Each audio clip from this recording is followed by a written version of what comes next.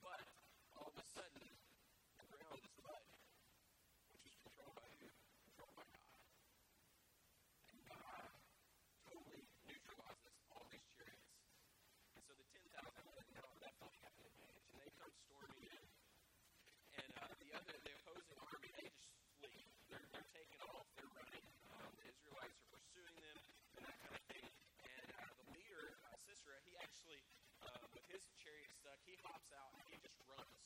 He just runs away, abandons his army, everything. He's off on his own. And Barak is chasing after him and trying to track him down. Well, he comes to a lady that her name is Jael. And her husband, they weren't Israelites, but they were closely connected with the Israelites. They were descendants of Moses' father-in-law. Okay, so if you go back in your Israel history, that's the line that they came from. So they kind of hung around with the Israelites, but they weren't Israelites. Her husband actually had a peace treaty going with Jabin, the king of the Canaanites. And so Sisera is like, well, these people are safe. We're at peace with them. And she says, come on, you look really tired and worried. Why don't you come into my tent? You can rest. And so he's like, oh, that'd be great. And so he's completely worn out. He just had it handed to him on the battlefield. And so now he goes into her tent, and he says, do you have any water? And she just puts him at ease by saying, here's milk. You wanted water, but here's milk. It's even better for you. It'll refresh you. And then she covers him. She gives him a blanket. And right before he passes out while asleep, he says, will you just watch the door? If anybody comes looking for me, just tell them that I went on. Tell them I'm not here. And she's like, yeah, go to sleep. It's fine. And so as soon as he goes to sleep, she goes, and she was a part of a traveling tribe, right? So they lived in tents. And part of a woman's job in that day, part of what the woman would do, they would be the ones helping set up the tents. And so she was very efficient with setting up a tent, which involved taking a peg and driving it with a hammer. And so she grabbed her tools and she went to him while he was asleep, and she took a metal tent peg and put it on his forehead and drove it with a hammer straight into the ground. And if that's not clear enough, the Bible does explain she killed him. So if you didn't get it from all of the facts leading up to that, the guy is dead. And so we see through this whole story what Deborah said, that the honor of the victory would go to a woman. Actually happened. Barak then shows up and she says, hey, you know the guy you're looking for? Funny thing, he's right here. So Barak goes in and sees this gruesome sight of God with a tent peg for his head. So that is the story of Deborah and Barak. And that is the story that ultimately, if we were just to preach this passage true to what I think that it's saying here, and the importance of what it's saying, what we would focus our time on is the fact that God orchestrated this whole thing to save his people. That God's hand was over this whole thing, that he worked through this whole thing, including rainstorms and geography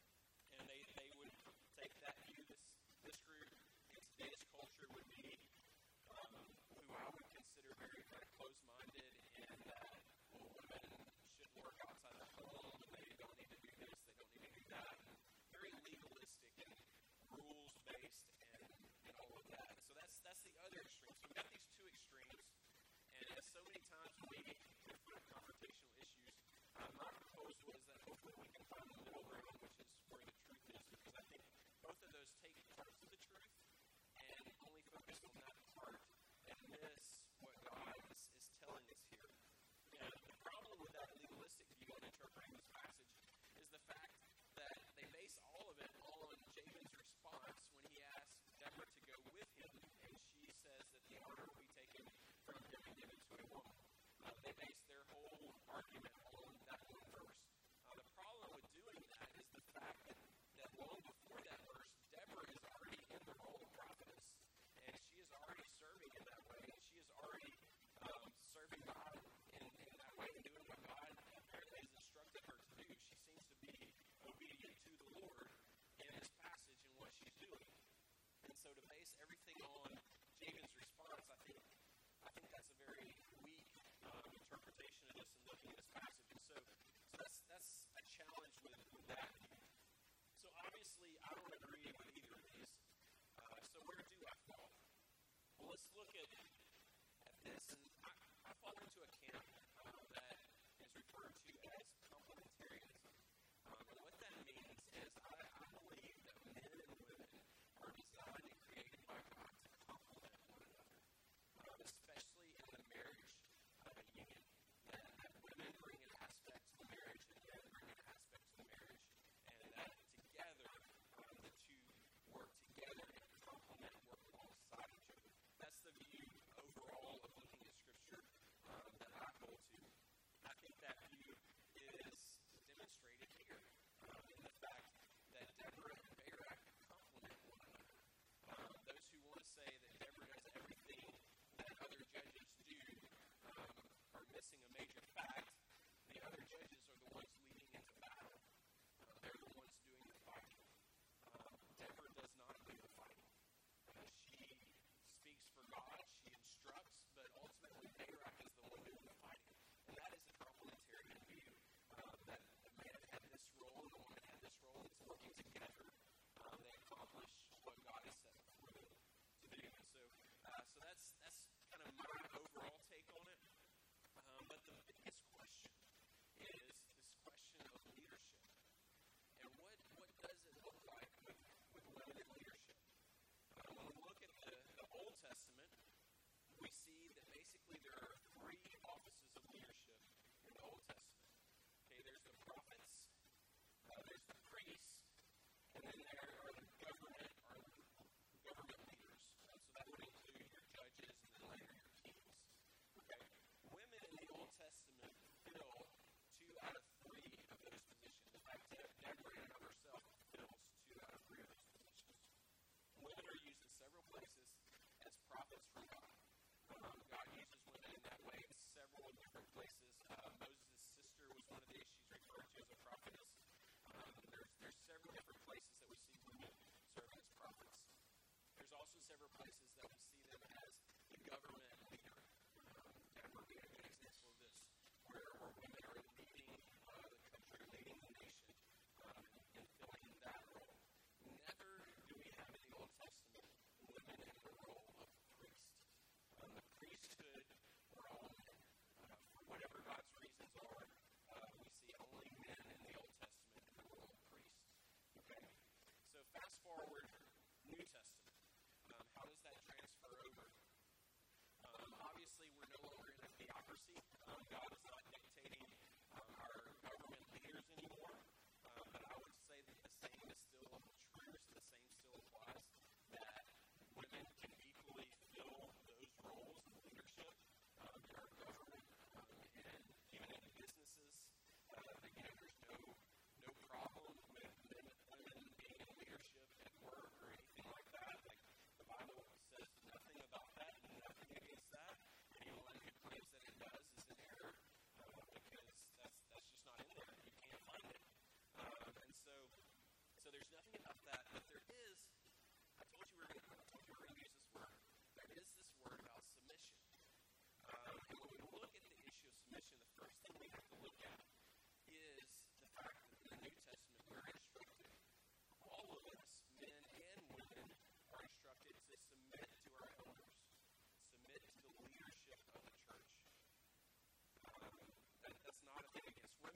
talking against men, it's all of us.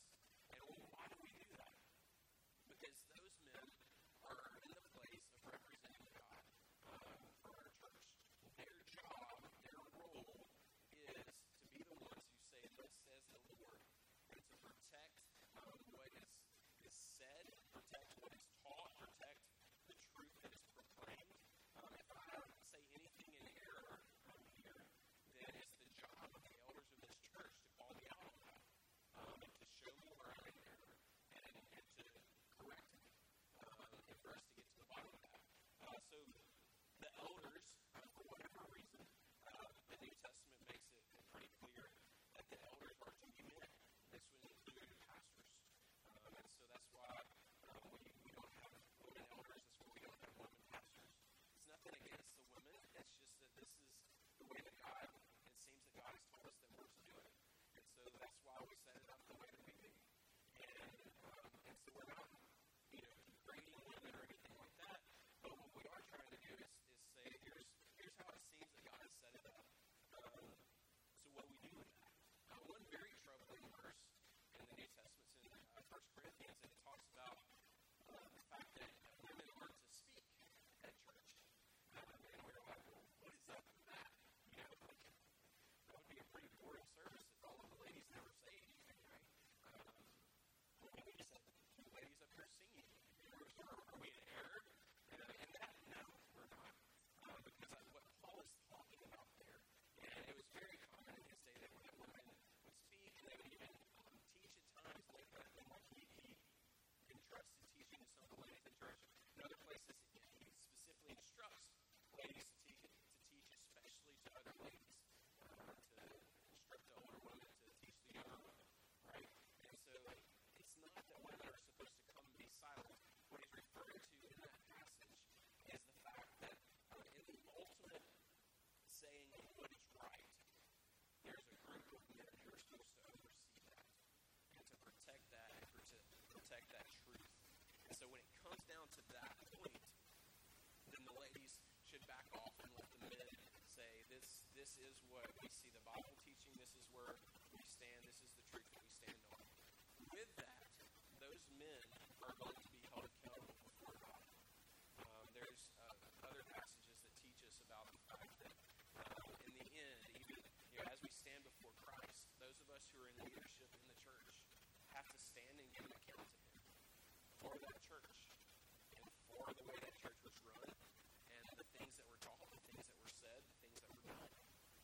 And so that is a great heap of responsibility that is put on the elders of this church, that we have that burden laid upon us.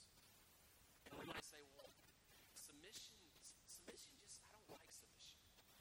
Okay, that just doesn't sound good. It kind of goes against what I want to do. Yeah, that's the definition of submission. It's not what you want to do. It's submitting yourself to someone else.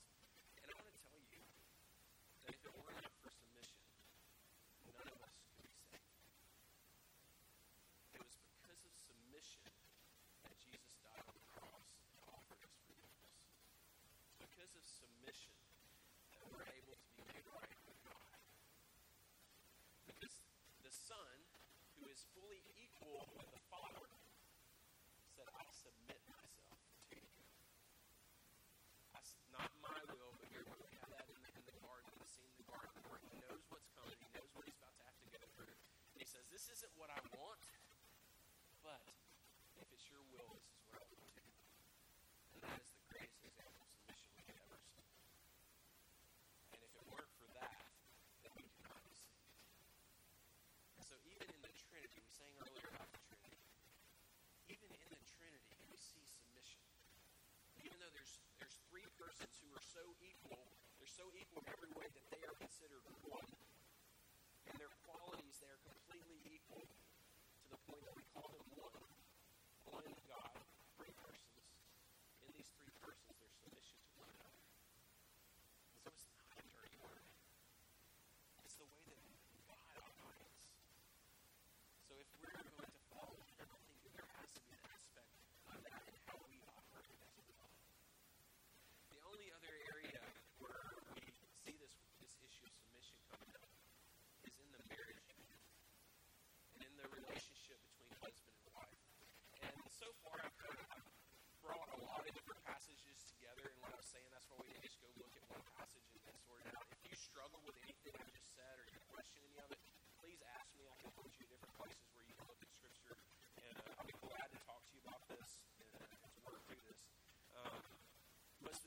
specifically on the marriage relationship, I want us to look at a passage that I go through with every couple that I take through marriage counseling. And it's in Ephesians chapter 5. And this is a passage that talks about submission in the marriage relationship.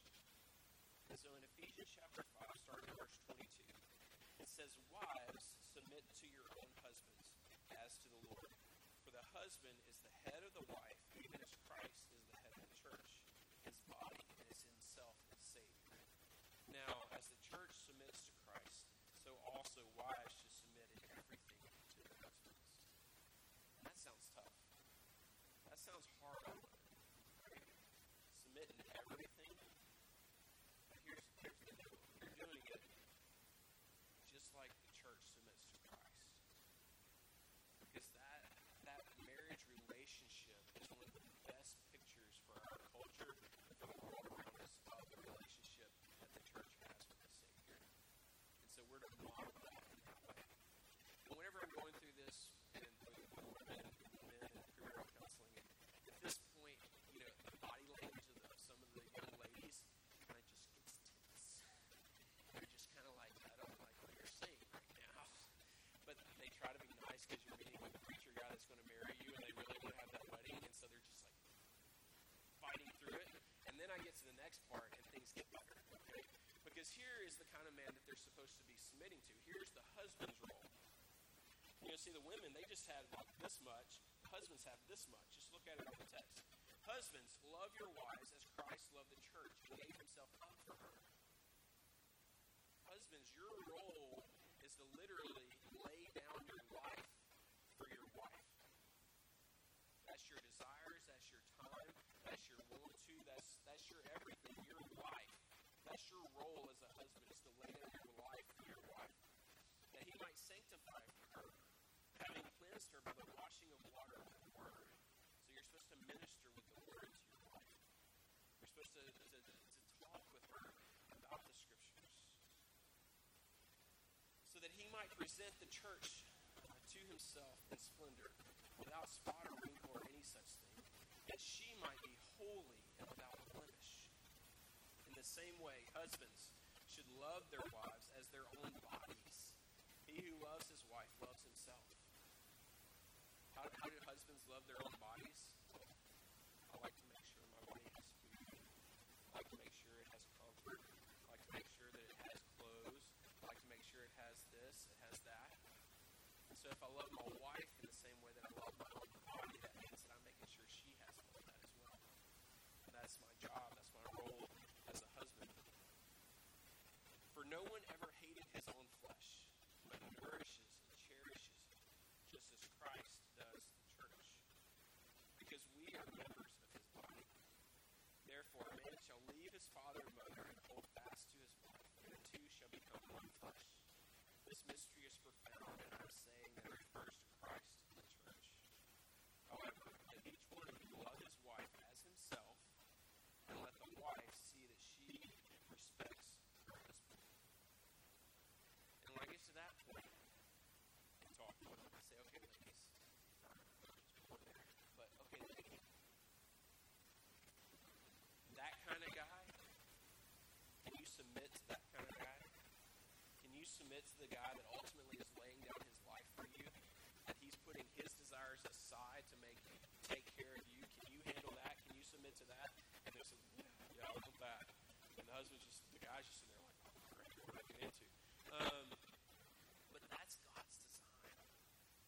That's how God sets up for this thing to work. And the question is, okay, I agree with that, but you don't know my spouse. You don't know the way that my spouse operates. You don't know, like, my wife doesn't do that, or my husband doesn't do that. So what should I do?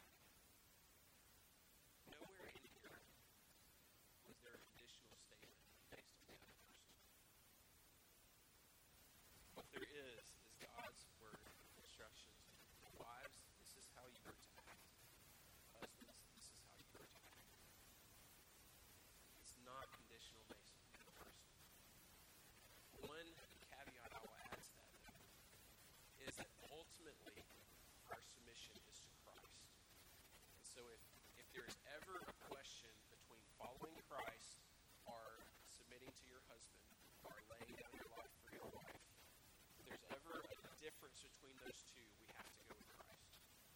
So if your husband, if you're a woman, if your husband ever instructs you to go against something that God has said, you have to go with what God says.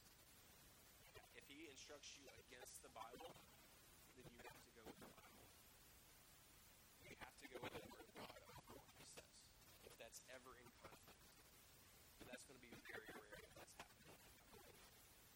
Okay? In fact, if you're in a situation where you have an unbelieving spouse, Paul instructs us in another place that actually by staying with that person and living in this way, you might actually be the one that leads that person to Christ. But if they leave you, then you're free. You're free from that marriage, and you're not bound to that.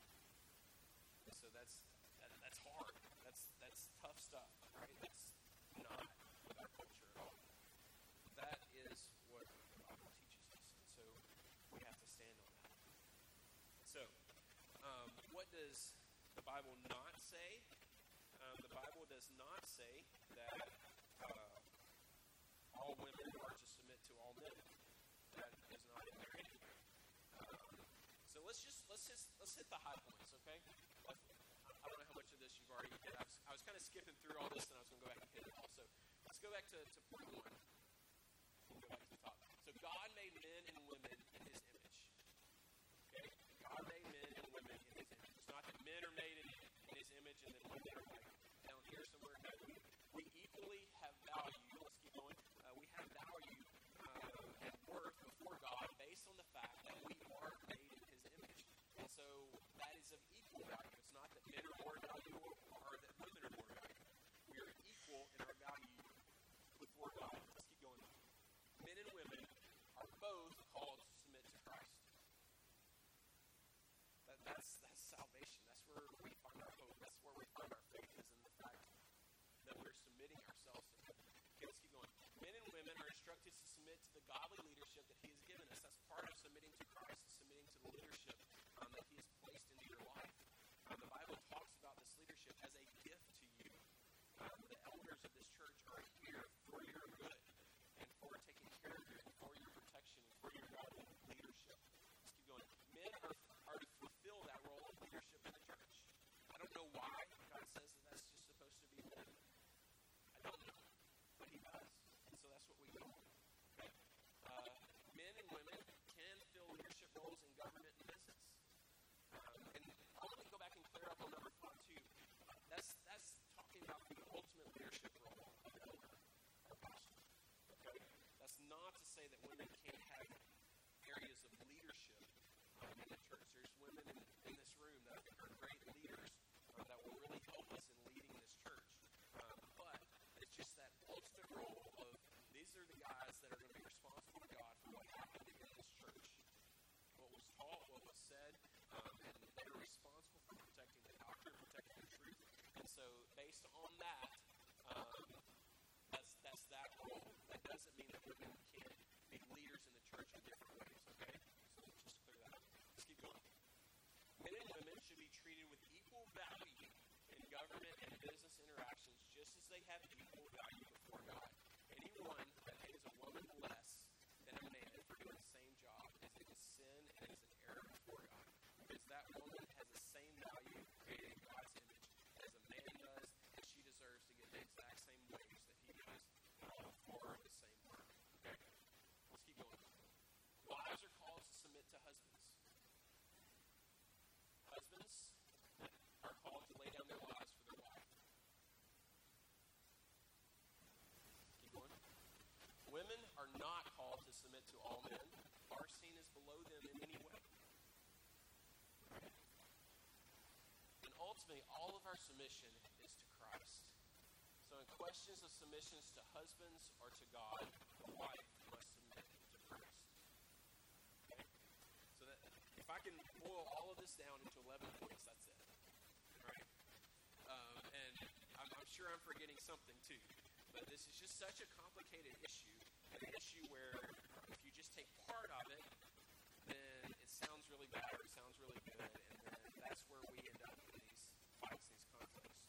But what we need is the whole full teaching of the Word of God to come to bear on this issue. And so you might hear all that I've said, and you might still say, well, Wayne, that sounds very negative on women, because women can't have this role in the church. And I'm sorry if that's the way that it comes across. And it's not my desire to put that burden on anyone, but it is my desire to preach what I see in the Word of God, and that's the way that I see that God is instructing us in this area. And if you feel like that teaching in Christianity as a whole is a burden on women or negative towards women, I want to really challenge you to go back and study history. And my view is the fact that anyone who would hold that does not know how much they are indebted to Christianity for even being able to have that view.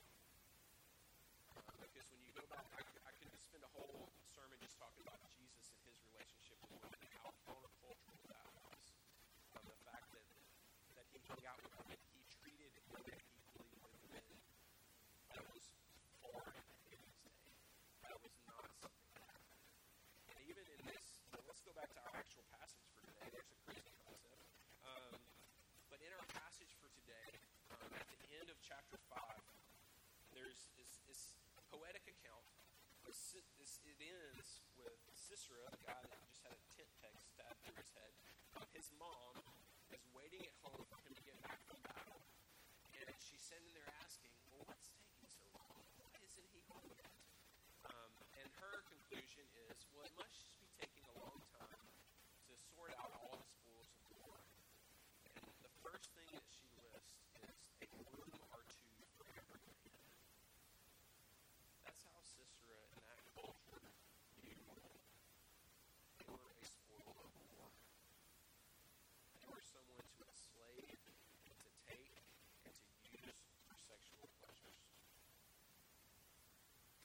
And God took someone that had that mindset, and he took two women, and he elevated them to the place of putting an end to that. Because you see, God does view women equally with men. They're not beneath in any way, and equally valued before God. And so, Sisera's view would be the view of a sinful world, devoid of God, devoid of Christianity. That's the way that things would go. But because of Christianity, because of the truth of God's Word, women are seen as equal and they need to be. Because that's the way that God created us, equal with one another. So, let's pray.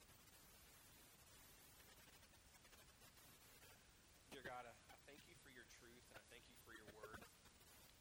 And Lord, if I've said anything in error today, Lord, I just pray that we will all forget it. I pray that you'll strike it from our memories. But Lord, I know that some of the things we said today are very against our culture. And I just pray that, especially as we approach this issue, that we will just be models and tokens of your grace. That's where we find our hope. That's where we find our everything. So let us not be seen as a hard legalistic group, but let us be seen as people who love you, love other people, and we want to stand on the truth that you've revealed to us, because we feel that that is the most loving thing that we can do, is to proclaim to others what you've given to us. And so, Lord, as we sort through these muddy waters, I'm sure there's people in this room who have different